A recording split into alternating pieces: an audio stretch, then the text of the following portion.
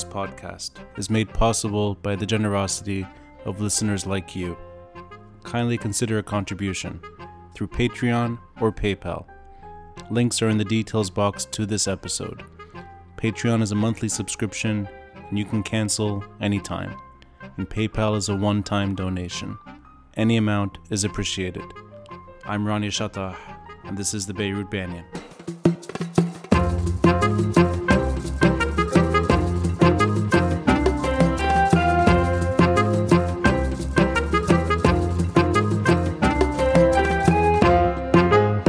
Faysal Itani, I'm Deputy Director at the Center for Global Policy.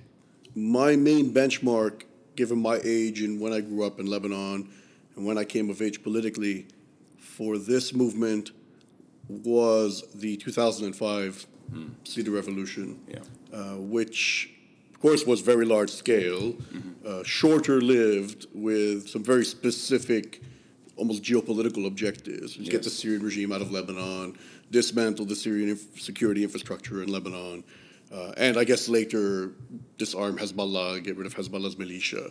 And that one had a specific aim that had strong Western backing from the United States, France as well, and it was also co-opted by powerful political parties that sustained their support behind it. So because it was a kind of rebellion or uprising or reaction to a foreign occupation and a particular security system with foreign backing, co-opted by the sects, actually it was always more likely to generate a more satisfying outcome. Now, are you and I satisfied with how things turned out? No. But it did achieve an immediate objective, which is the Syrian army's of getting the Syrian military and security forces out and bringing down the government at the time.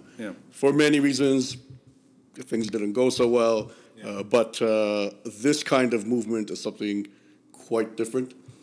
First of all, it doesn't have as immediately dangerous an adversary. It doesn't have the Syrian regime. It doesn't have, Hezbollah doesn't like it, but Hezbollah is not going around executing people associated with it like they were doing with the first revolution. And on the other hand, it goes against and it directs itself against the political system. It's not been co-opted by the political parties. They've tried a bit, but it's been very difficult.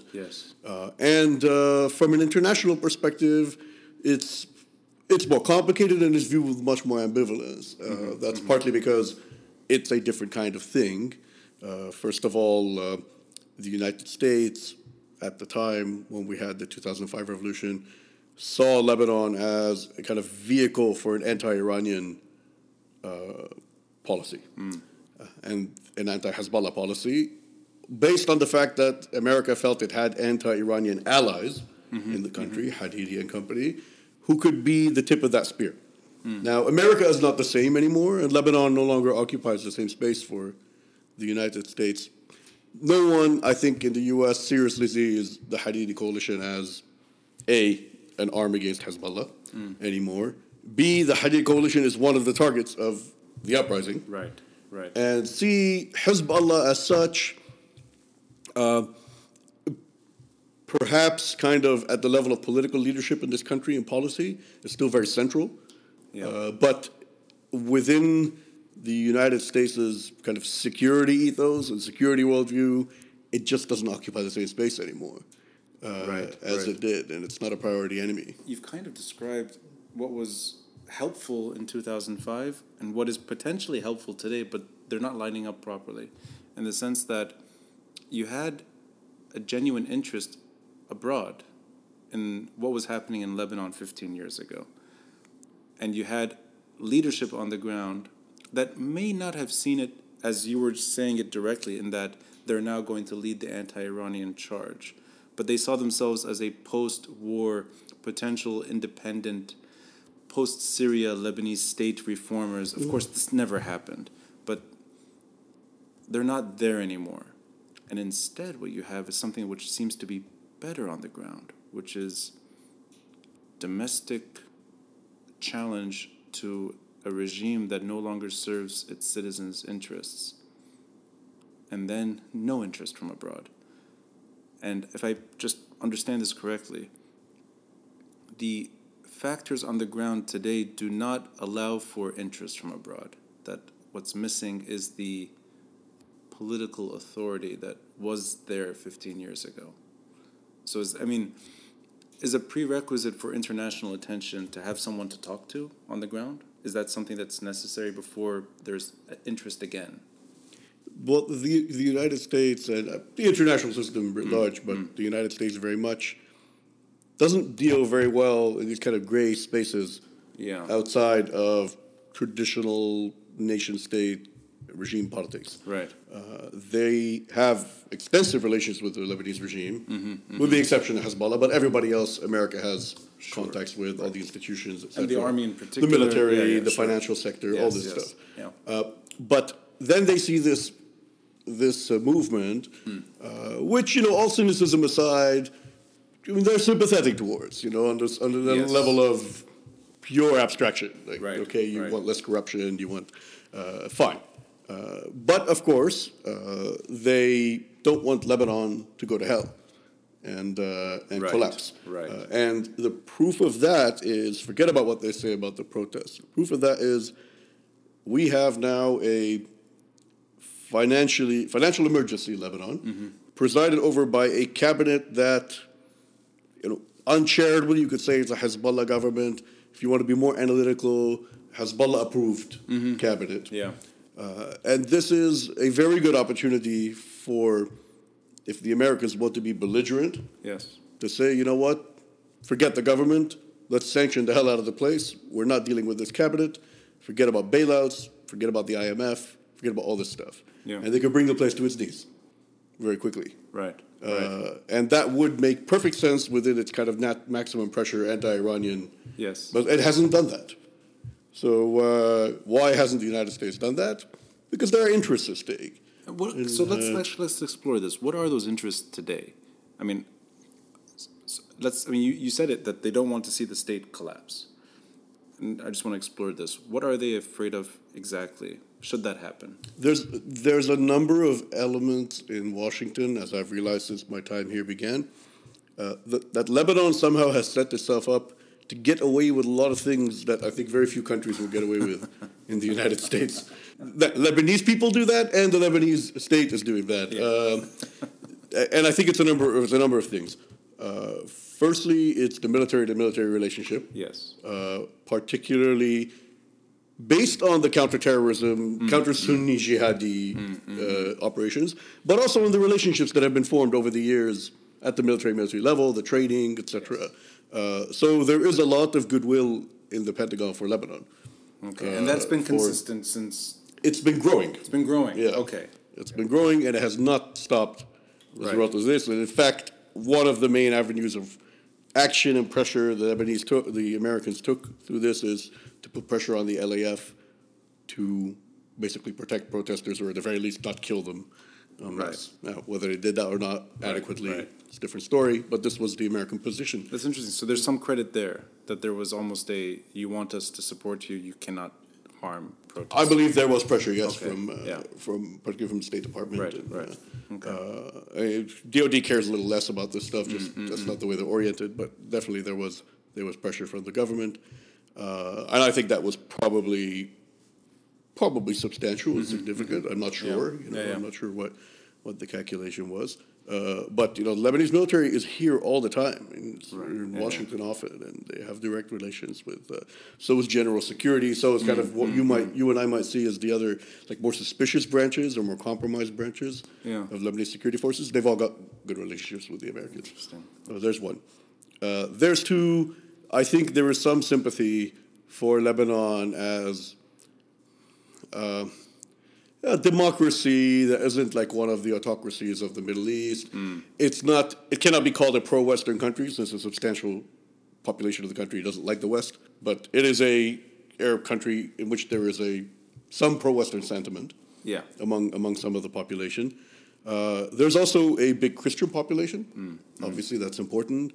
And there is a big, largely Christian, but not only Christian, lobby here in America. Now, they're not organized as lobby like AIPAC is, but they're quite sophisticated in their outreach and in their relationships in Washington. And that preserves the security instrument, that kind of relationship is there because of? No, I think that kind of relationship is historic. Okay. Historic, originally Christian relationship with the West, but then it's expanded beyond that, right? To include other sects and other interests. The fact that you have these groups makes America more inclined to secure or to prevent complete anarchy in Lebanon? No, I think it buys the Lebanese space that otherwise they would not be able to get away with. Right. Okay. So a country that's relying on a Western bailout of some sort, potentially, is not a country normally that would have a terrorist group dominating its cabinet.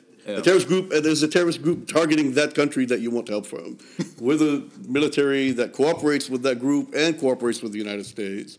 Right. And a financial system that's, under obviously very heavy scrutiny by the United States because of the Hezbollah element. So what I mean is that this is it's a funny relationship. Yeah. And I think the Lebanese, it may be running out of some steam, if the Lebanese leadership does not deliver anything. But I find it interesting that in the abstract, at least, in principle, the United States position has been that there needs to be reform in Lebanon and that we're waiting to see what this government has to offer. Rather than them saying, we don't recognize the government of Lebanon.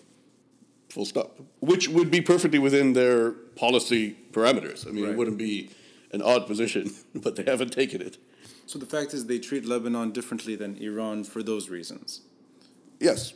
Yes, I think so. Right. Yeah. But rather than use it as an arm or a spear against the Iranians, which I think was the case in 2005 and for the few years after that, I don't think it's a place where they think that we can confront the Iranians.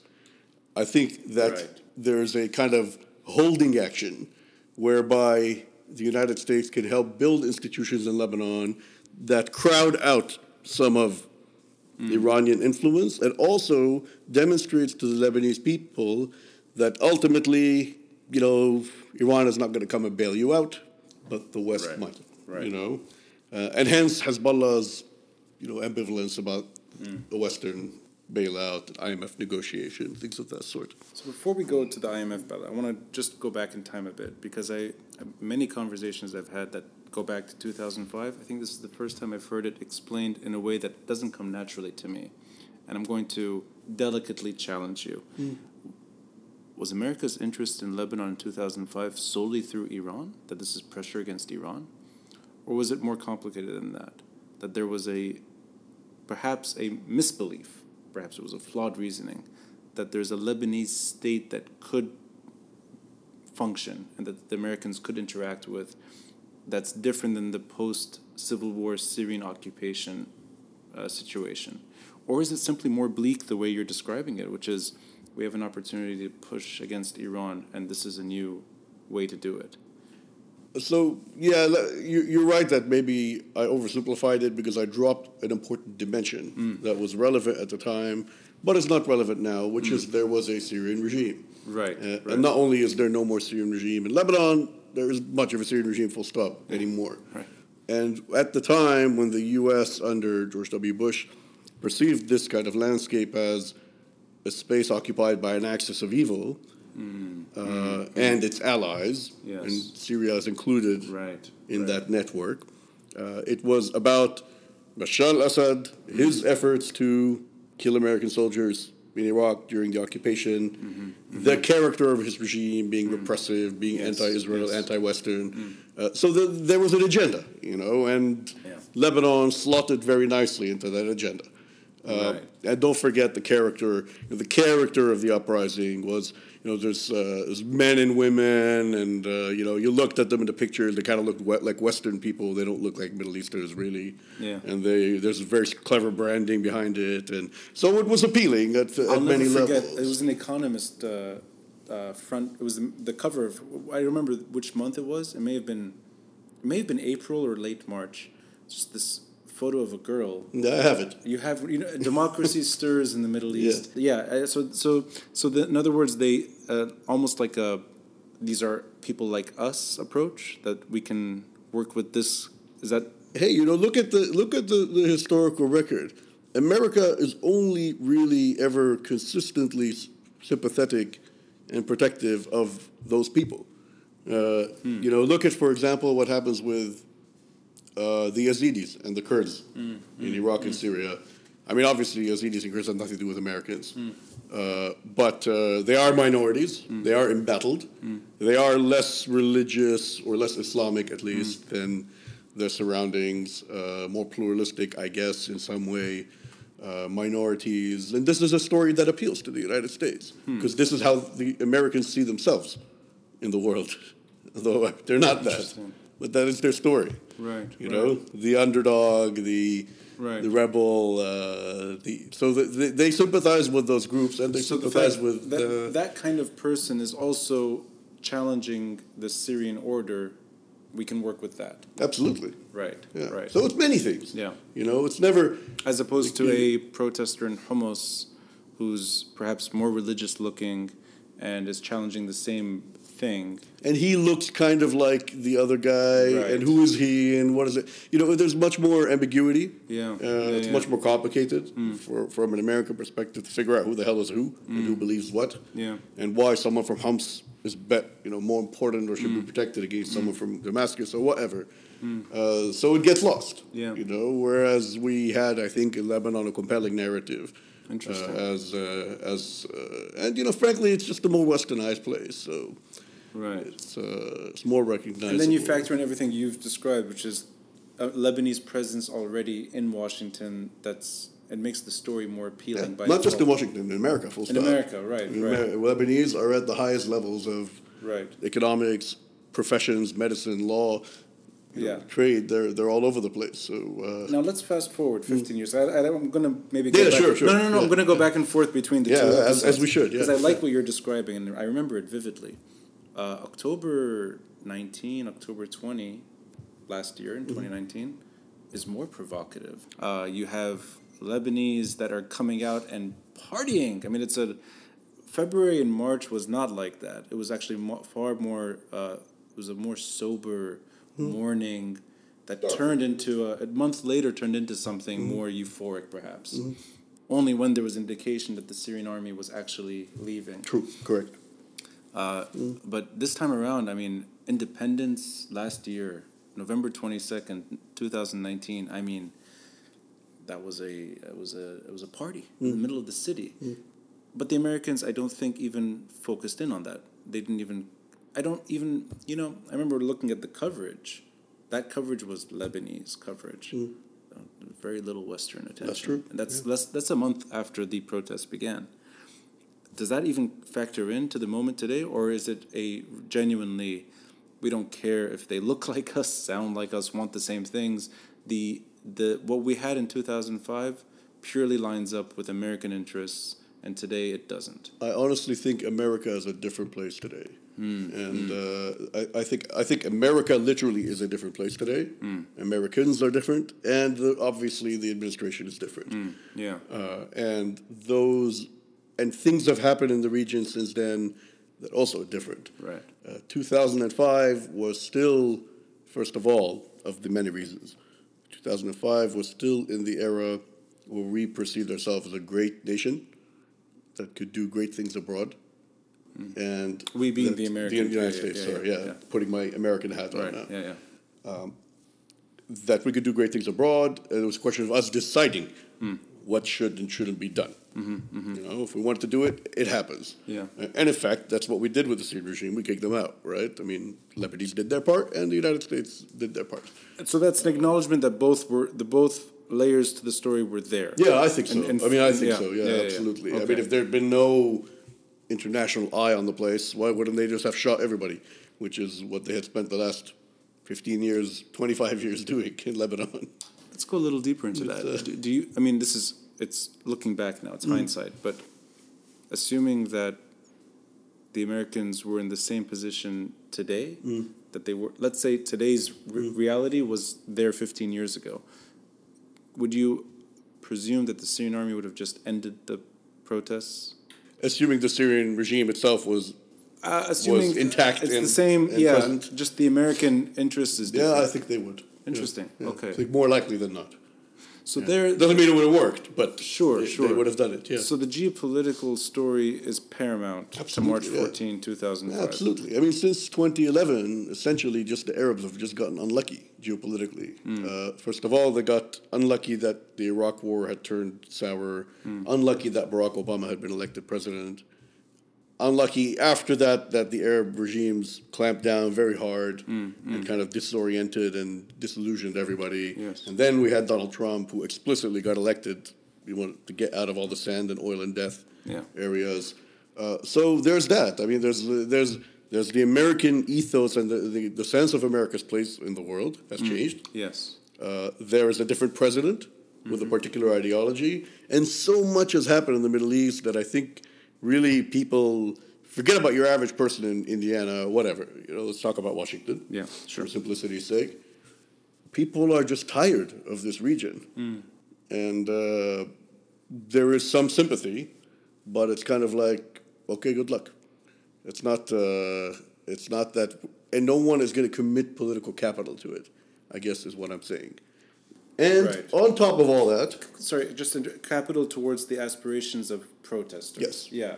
But the state relation issue has not been shaken. Because this is the status quo situation. I mean, that's a preservation of important institutional relationships. Of course, the United States is going to do that. Yes. That's what the State Department exists to do, literally. Right. So that is a consistency that's not... It doesn't change regardless of... Not unless Lebanon does something awful. Right, and since there is no Lebanon, then there's no agency with which someone was going to do something awful. Right. So we have Hezbollah, but they're already awful. I mean, from the American point of view.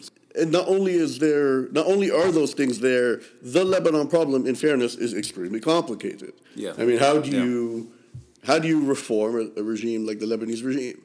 I'm Lebanese, and I spent my entire life looking at this country and active in its politics, and you, same.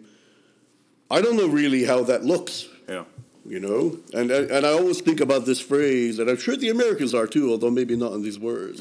And kullun yani kullun. Yes. Which means, obviously, everybody means everyone. Or, another way of looking at it is, it's either everyone or forget it. That's the kind of... That's almost like the equation. You're saying, you're seeing beyond the slogan. Yeah. And I think that's what it means. And I think in Lebanon, deep down in our hearts as Lebanese, we recognize that this slogan, okay, besides sounding like a very nice slogan, which it is and it's correct, it actually is true in the sense that if we can't hit all these things at the same time, then it's not going to work. Because every time we go after something or someone, we're going to fall back into the partisan division game. Right. So now, look what's happening, for example, in the government, that they're going to start opening portfolios about corruption and stuff like that. Yeah. Are some of these portfolios going to be correct? Of course. We know about the corruption in Lebanon. We know it permeates all the parties, right? Yeah.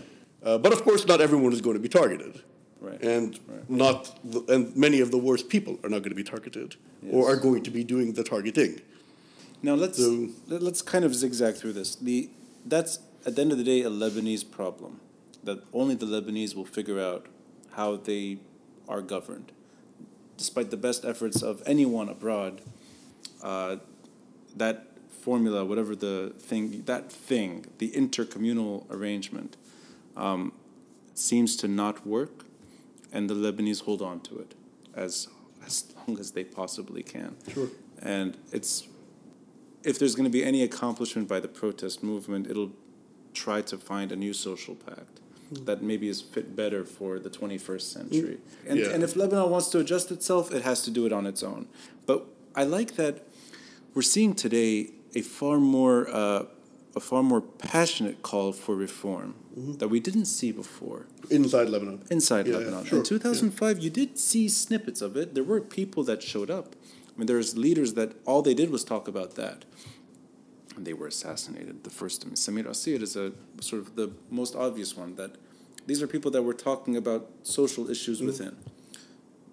Today you have, everything lines up for a Western appetite. Women leading protests, vulgarity in the rhythmic chants. It's so Western friendly. And there's no curiosity from abroad. Can you imagine a situation where it doesn't have to be this administration, but a future administration would see Lebanon the way Americans saw Lebanon in 2005? I can imagine it, but I guess the reason I was trying to tell you about the inner contradictions of any push to get rid of it is that leads us to the question of what do you do as an external power to push your interests in a situation like that? So the American position has been, rightly so I think, that this country needs to undergo some serious economic and political reforms. Full stop. Right. Okay, we know what some of the standard things are, but obviously there are some uniquely Lebanese things that have to happen. Sure. We are not going to... They did not sanction the country. They did not isolate it. That's true. Yeah. So that in itself is actually something, yes, in my opinion. Yes, yes. I say that as a Lebanese person with a heavy heart, but I acknowledge as an American person that there was also a case for doing that in America. And there is that argument that goes around Washington all the time. And they've been more strategic in terms of particular... Exactly. But what do you do about that problem? So what maybe you can do something about the Hezbollah problem through the sanctions campaign and the isolation. But what do you do about this problem? Yes. As an external force? You have these very heavy, very crude, and very important instruments, very dramatically impactful instruments, like, let's say they put together a reform package. Here's the $12 billion you need to not starve this year. Yeah. Obviously, that's important. Right. But it's neither here nor there. But what you and I are talking about. So this is like almost humanitarian only. Exactly. It's throwing a country a lifeline. Yeah. And our dilemma, of course, as Lebanese, is we don't want too much of a lifeline because then it preserves. Then we have a moral hazard situation. Yeah. But we want enough of one that we don't starve. Yeah. But other than that, what do you do? Now, this isn't to say that this is why people are not paying attention. I think people are not paying attention because there's fatigue. Yeah. Because America is in a bit of a domestic mess. Yeah. Because the president doesn't care. Because et cetera, et cetera, et cetera. And I think that would be the case anyway. But I'm also really genuinely puzzled by how you solve this problem. And I recognize what you're saying. Lebanon has changed. Lebanon is not the same place it was 6 months ago. And that's true. That's irreversible. Yeah. But I just don't know where to take it from here, certainly from a U.S. perspective. Maybe from a Lebanese perspective, it's a bit more complicated. But from a U.S. perspective, what can the U.S. do? So the Americans need to see tangible changes within Lebanon and also see their interests line up again with those changes for there to be even a consideration at looking at Lebanon as something worth saving or worth even investing in to begin with. I think if we do those things, what it does is this, and this is an accomplishment, ironically. It ticks enough things off the box for us to get to the Hezbollah problem. Right. We're eventually going to run up against the Hezbollah problem with the Americans, whatever we do. Yeah. Now there's other things going on. America's busy, whatever, but Hezbollah is Hezbollah. Yeah. And it's still there. That will always mean that Lebanon is not going to be a strategic partner of the U.S. in the region. Right. And understandably, it's not going to be Jordan. It's not going to be, whatever. Meaning a pro-Western personality running the show. Yes, because Lebanon cannot afford to be pro-Western because it's stuck between a million forces, right? I mean, at least Iran. Yeah. You could probably add a few other secondary forces, but Lebanon cannot afford to do that. Right. Now, if somebody will offer them a solution to the Hezbollah problem externally, whatever that would be, then... meaning a Lebanese actor would have to offer... No, someone from outside. Someone from outside offer Lebanese... This is the dilemma the Lebanese fell into, and that's what caused the disenchantment with the West, right? It culminated in May 2008, where we basically called on the Americans to rescue us from the Hezbollah assault on Beirut, and they told us that you're on your own. Yeah. And after that, it became clear to both parties that this partnership was... The partnership for that task of confronting Hezbollah was not going to work. Was it that blunt that they called on the Americans? No. We created a situation and we thought that they would react to it. The idea behind the creation of the situation was that militarily the situation would endure for a few days and cause political pressure. Yeah. Unfortunately, Beirut fell in 6 hours. And that was that. So it obviously didn't work. But that they saw us as bad allies, or at least as of limited utility against Hezbollah. Given the circumstances, that's the only sort of window you can look at if there's going to be something down the road. It's almost like I think that's that's not the beginning of the problem. That's the next stage of the problem. That's the next stage. Okay. So Lebanon has always, for me, had two stacks of problems. Yeah. Hezbollah and everything else. So these are big stacks. One argument has always said, if you solve everything else, we'll solve the Hezbollah problem. This is, I guess, the FPM, etc. I don't believe that. Yeah. But what I'm trying to tell you is, for there to be a serious policy conversation about what to do about Hezbollah internationally, some of the first package needs to be solved.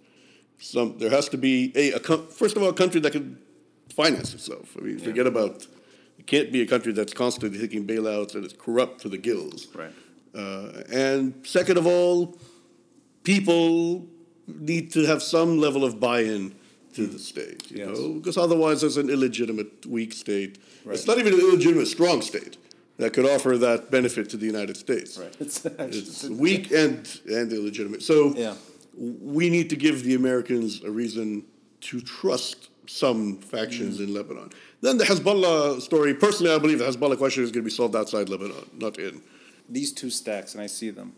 I had this conversation recently that, and you may agree with this, you may be the only person I know who agrees with this, that to get to the sovereignty issue, in reverse, to get to accountability, to deal with the small issues, whether it's trash, power, water, I mean, the basic services a government needs to provide, otherwise there's just no point in it.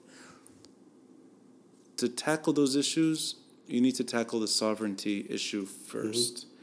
And I always get barked down when I say that, because that almost assumes like I'm dismissing every genuine aspiration of the protest on the street, protester. And I think it's actually in reverse, that all the good aspirations are there, but there's an ultimate wall, which is sovereignty. And today it's Hezbollah. Down the road it may be another sub-state group. In the past we had different forms of this. But I like also within that you're actually admitting that you have to have some accountability to actually focus in on the sovereignty issue. But that in itself means that in a way, the Lebanese are asked to reform whatever limited areas they can, with the big obstacle, which is this country is not a country, and it doesn't make its own decisions. It doesn't even control its borders. There's something about Lebanon that the good stuff is unavailable so long as the basic stuff is not there. That's what you believe. That's what I believe, and I see it. There's a usual sort of reluctance on the other side, meaning that no, the trash crisis, you can solve it without talking about Hezbollah. In other words, the small stuff you can deal with. Don't blame Hezbollah for the small stuff. Right. And I don't think there's not a direct line. It's not like you throw your trash on the corniche into the beach. You can't say that's Hezbollah's fault, clearly. But the person who threw the trash onto the corniche is living in a country that has zero accountability, right? And is used to a abnormal state of affairs. And Hezbollah plays a role in that. Am I seeing it in a way that lines up to what you're describing? Or is there actually that you can talk about basic services and sort of leave Hezbollah? Okay. I'm not going to give you a satisfying answer to this question or solve your dilemma. Thanks. That's what I came here for. It's artificial to say that this is something that needs to be disaggregated from the zillion problems we have in Lebanon. Okay. This is more than a hugely complicating factor. From political science textbook standpoint, forget about it. Throw the country in the garbage. Yeah. There's nothing to talk about. Yeah. Right? But also, history being what it is, there are different ways to build different elements of a state under very different circumstances. if you're under a foreign occupation, let's say you're in the West Bank or Gaza, and you're occupied by the IDF, it's probably impossible. You know, it doesn't mean you have to be a bunch of crooks like the PA or PLO, but it's not possible to build a state. Right. Because it depends on the level of intrusion and control. Right. Hezbollah is two kinds of problems. One kind of problem is that Hezbollah is a foreign-directed militia with an autonomous foreign policy and strategic policy in the middle of a country. Problem with that is clear enough. Yeah. There is another set of problems of Hezbollah, which is that Hezbollah engages in many of the same things that all the other factions of the country engage in. Right. The corruption, the intimidation, right. the crookery, the patronage, the sectarianism, all this stuff. They're Lebanese at the end of the day. They're not some pristine, you know. Yes. So that is Hezbollah, and everybody else too. And they have more immunity against you going after them than the others do. Right. Having said that, they don't have infinite immunity. I am not arguing for forget about Hezbollah, let's solve these problems. I'm arguing for seeing the health of the state and the health of Hezbollah as like interactive things. Okay. That one plays off the other, and that there is a set of problems in the country that began especially in the 1990s, and you know, with all my respect for Rafiq Hariri, and I'm an admirer of his, but it began at that time too, under the Syrian occupation, that have brought certain things in this country to a level that's not acceptable anymore. The idea now that to do anything in Lebanon right, somebody has to get screwed over or lied to or bribed or whatever, that's not Hezbollah. And that is very much an atmosphere where Hezbollah is a very welcome entity. But it's not, so it's the other way around. That Hezbollah, I see them as feeding off each other. You know, Hezbollah is part of the problem, and Hezbollah benefits from the problem. So for me, let's say as a Sunni Beiruti from Beit al-Itani, okay? Are you talking about yourself? Let's say I was a Sunni Beiruti from Beit al-Itani. Why does it behoove me to go and vote for Saad Hariri, for example? Yeah. Hariri is not a particularly effective leader. He's not Satan, but he's not very good. He doesn't protect the sect well. But so why do I do it? You know, I do it because he's our sectarian patron, right? And that is what we're trying to break with the movement on the street. So we're trying to treat Hezbollah as the same as everything else. We're trying to capture the part of Hezbollah that is as rotten as the rest of Lebanon. And that goes back to the phrase. كلهم يعني كلهم. But it does mean that. But the Hezbollah part about هيدا عنده 1000 كلاشن و60,000 صاروخ or whatever, you think we Lebanese are going to do anything about that? We can't. But that but that goes back to the question though. Can you break free from that sort of what you're describing? You're an individual who's making bad choices because he lives in a country that offers him only bad choices, right? Sure.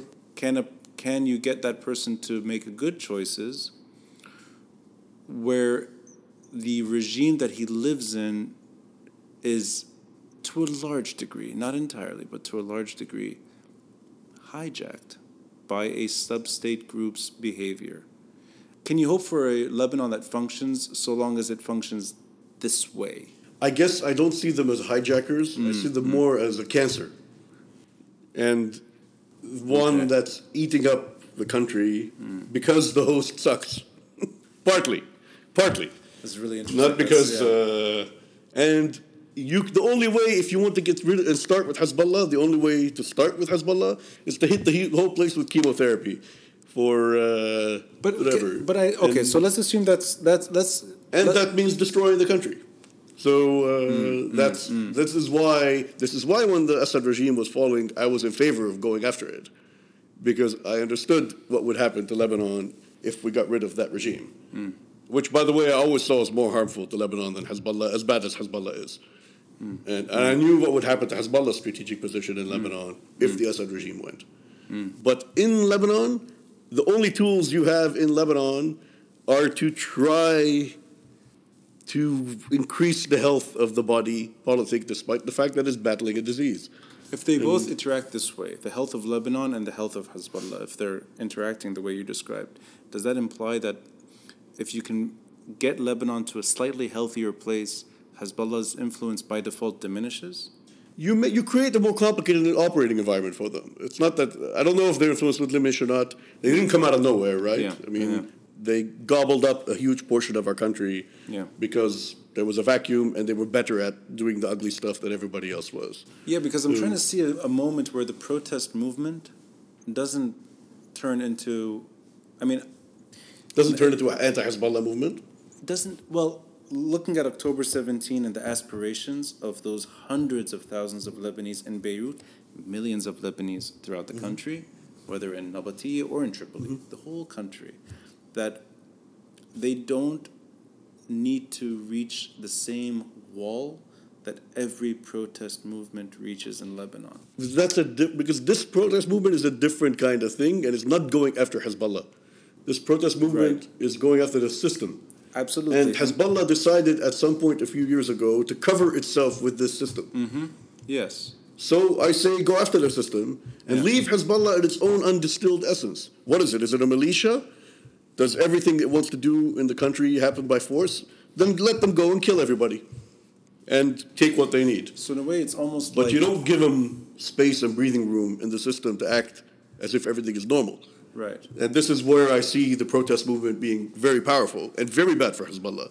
And I do believe it is very bad for Hezbollah. But it's very bad for Hezbollah precisely because it's not about Hezbollah. And that's what that's where I see the complicating thing for them. Right. Because what can Hezbollah do about this? Can't do anything. Well, no, so I'm going to challenge you on this. I know it's short. I know it's only been a few months. So there's a long ways to go before we don't know what the consequences are yet. Of course, yeah. But in the immediate term, we have and you said it, a Hezbollah approved government that was not there on October 16. It's now there. Hassan Diab is clearly not he's not born out of the protest movement. He's born out of Hezbollah's. I understand that. Yeah.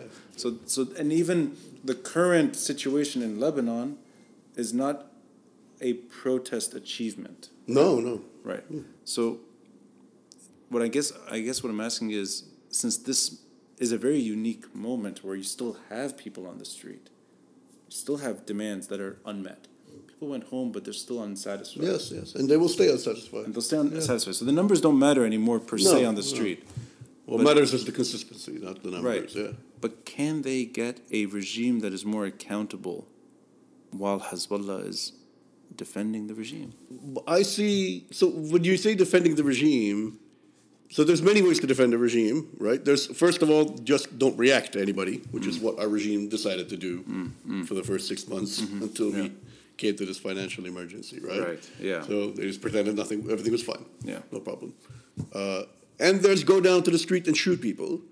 Yeah. And as much as I don't want to see that happen, that would be bad for Hezbollah. Not good. Hence, they do not do that now. Of course they don't want to do that. In fact, they don't want to control the government either. Exactly. They want to put Hassan Diab in front. Yeah. So for me, I see this as a kind of regime reaction and restoration.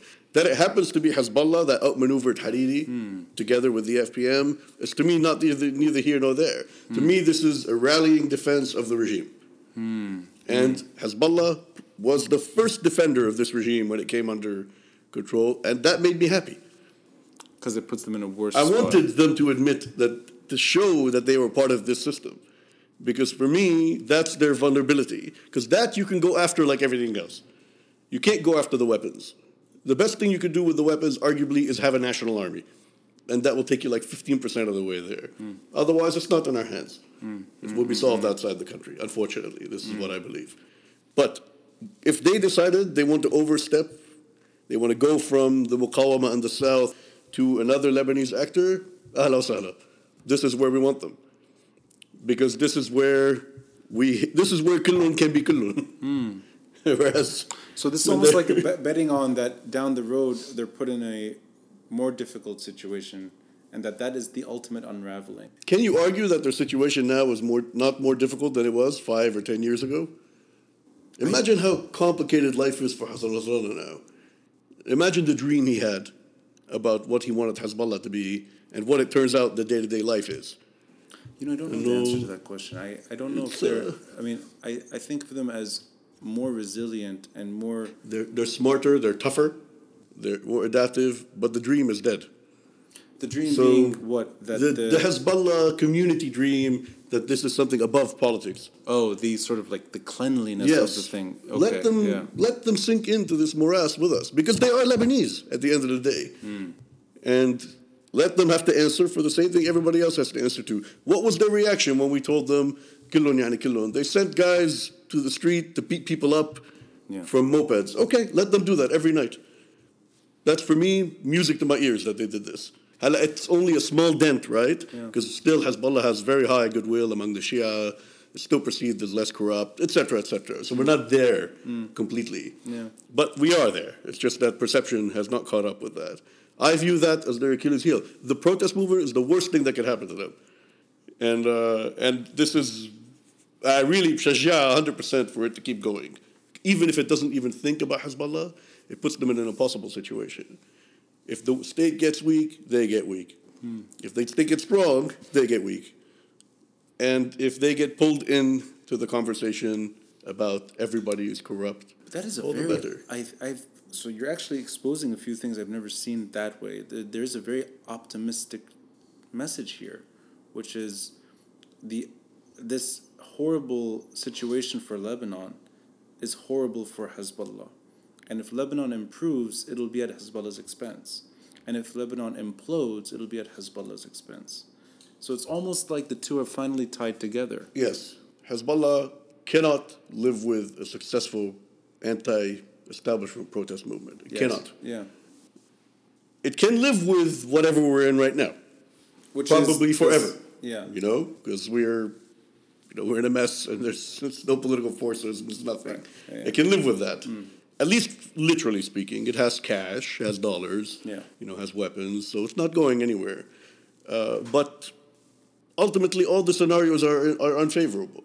It doesn't mean I'm optimistic for Lebanon as such. I think Lebanon may actually go to hell in the process. Right. But I think this is a bad thing for them. And this is the only place we can hit them at something they're awkward at dealing with. They're for them, when they see people protesting in Sur or Baalbek, this is like, for them, completely unfathomable that somebody would do something like that. But they've shown to be very, to not let that happen. Malish. Look, there's a difference between being a legitimate party, even if you're not nice, and you kill other Lebanese when they disagree with you, and being coercive, right? Yeah. And nobody can thrive, particularly in the dangerous situation the Shia are perpetually in Lebanon. Yes. You can't, as a ruler or a mini regime, thrive because you're coercing people all the time. Right. Even the worst people, like even Bashar al-Assad, has genuine support among big parts of the country. Yeah. How did he do that? Not by shooting people. Right. So, if the situation continues to deteriorate socioeconomically, and people start to get poorer, and Hezbollah's answer to that is to shoot people or put them in prison, that's great. For me, this is the beginning of the end, if they're doing that.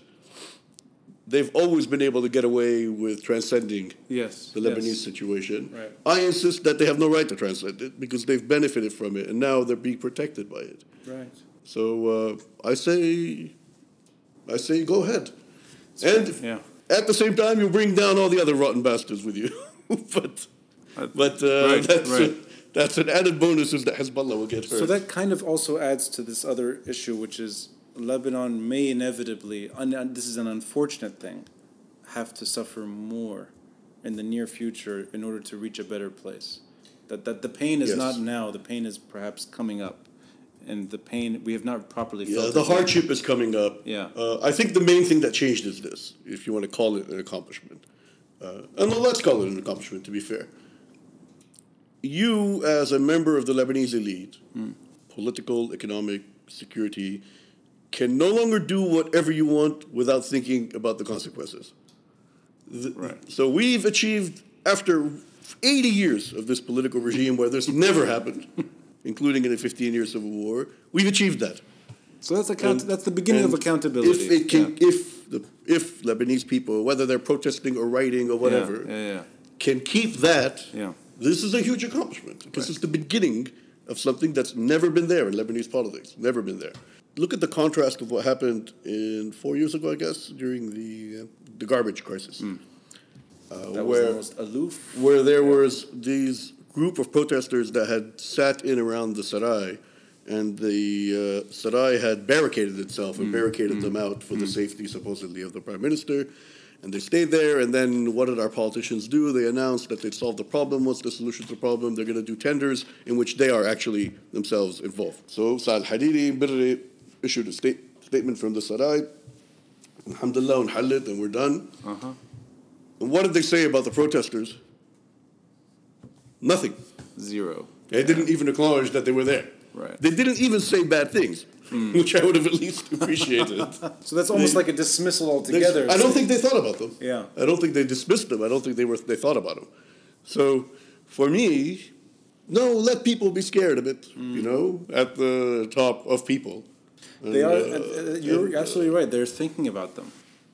That's a huge accomplishment. Yeah, they may not care that much, but they're thinking. That's a huge accomplishment. Yeah, it's true. Because this is how it starts. That's how it starts. And then you build on it over years and years and years. Right, but be patient, right? I mean, this isn't.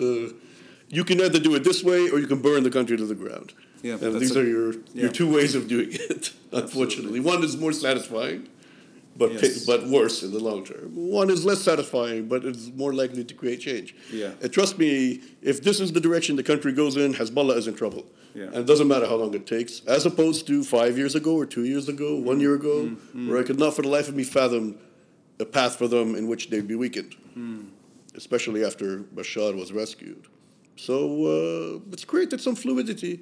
So the answers are still in Lebanon, and Lebanese have to make those tough choices. Yes. Lebanon is too complicated a place to be puppeteered, right. from But let me sort of get out of that and go to the IMF issue, where you have a debate on the streets, and I think, if I could say this, it's even a debate within Hezbollah on what to do with this package. You do have, it looks like it's an inevitable situation that Lebanon will need some form of assistance. And if it's going to come from anywhere today, it's going to come from the IMF. I mean, the regional actors don't have any interest at the moment. The Americans are, and you said it, other than these sort of institutions that are still, the relationships are intact, but there's no desire to rescue Lebanon from its predicament today. The Lebanese state has met at times with IMF staff. Hezbollah has spoken against it and also carefully acknowledged that it might be needed. Is there anything there that could prevent the bad things that we're used to in Lebanon surviving?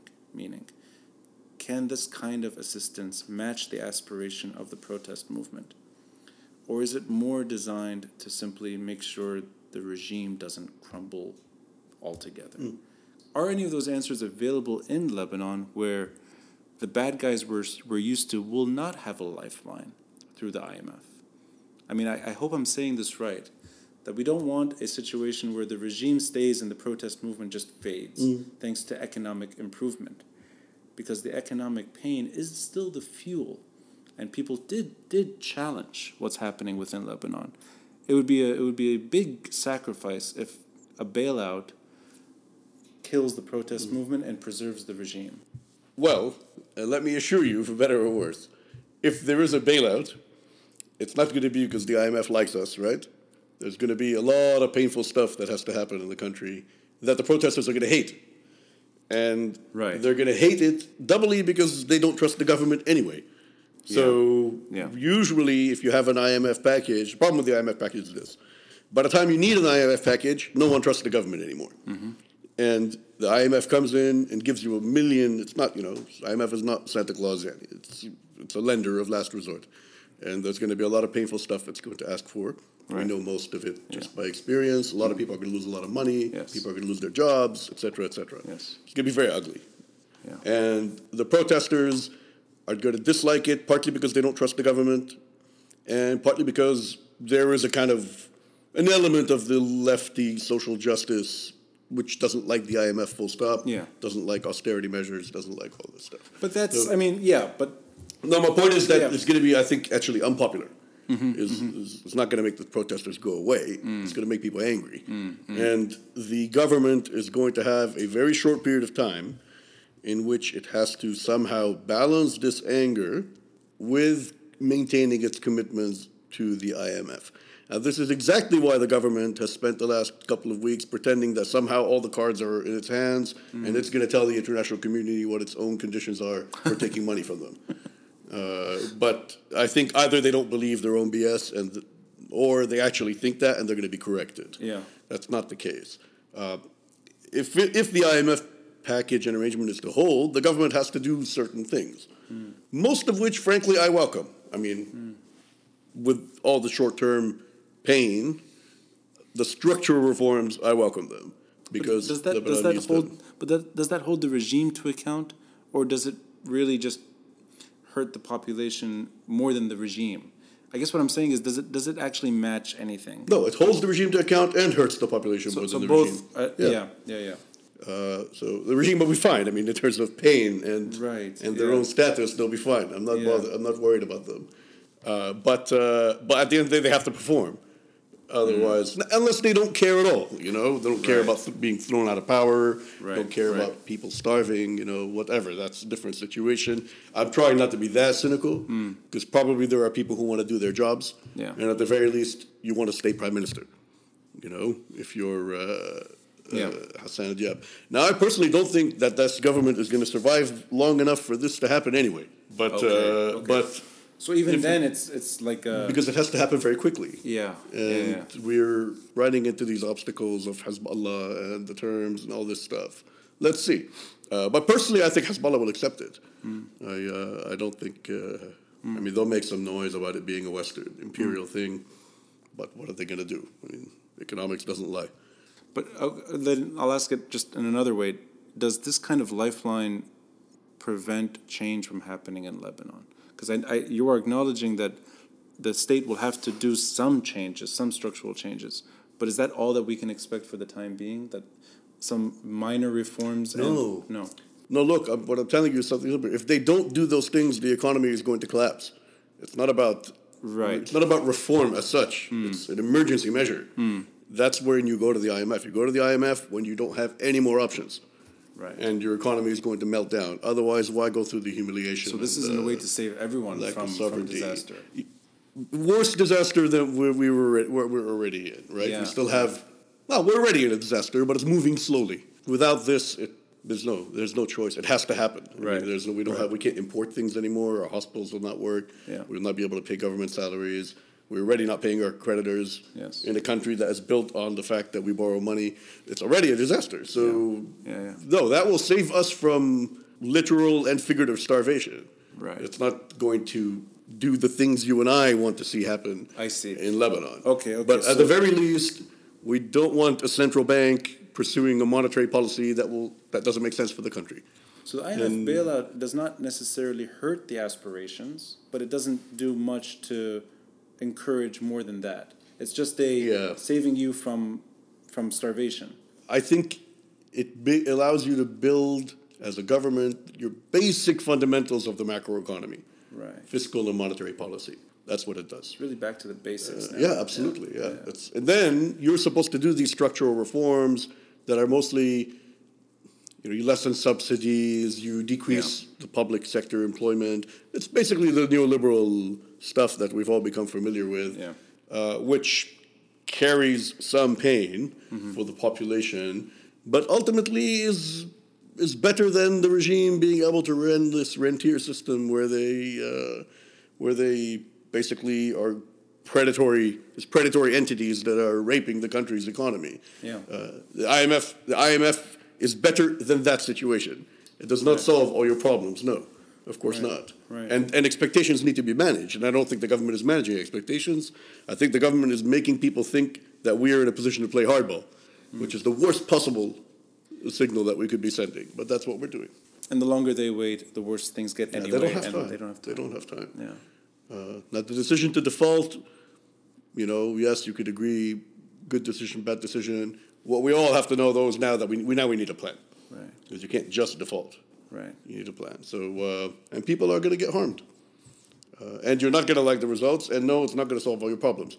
But there are basic scientific things that have to happen to an economy for a country to be able to sustain itself, for us to be able to... So really we're looking at now the restructuring for basic necessities. Not basic necessities, because that's humanitarian aid. Sorry, yeah, basic good... it's called fundamentals, macro fundamentals. So is your currency more or less stable? Right. Is your government solvent? Can it pay its bills? Yeah. Can it provide basic public sector... public services? Can it import essential goods? Yeah. I should have said basic services. Are your banks solvent? Yes. Do people have access to their money?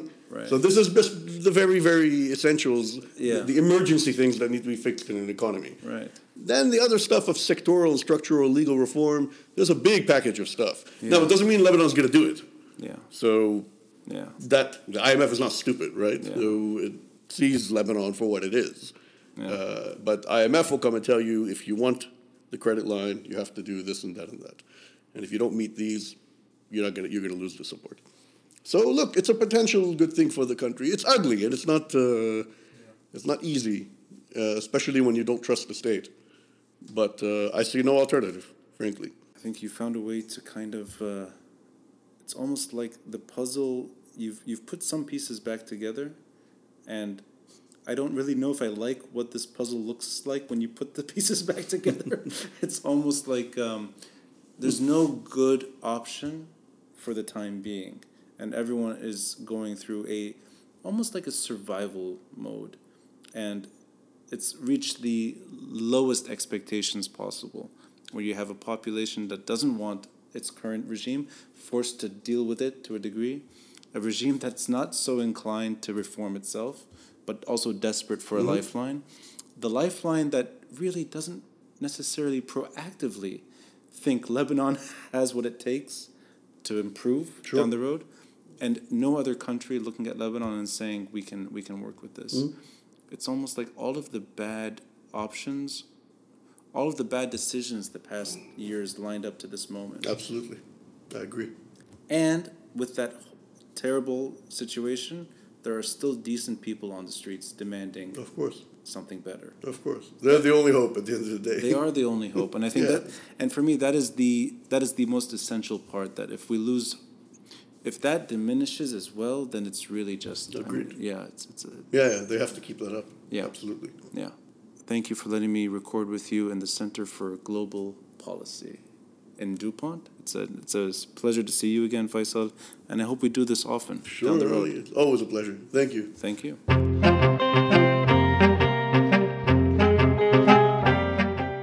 Thanks for listening, and a friendly reminder to help support this podcast by contributing through Patreon or PayPal. All links are in the details box below. Until next time, I'm Rani Shatah, and this is the Beirut Banyan.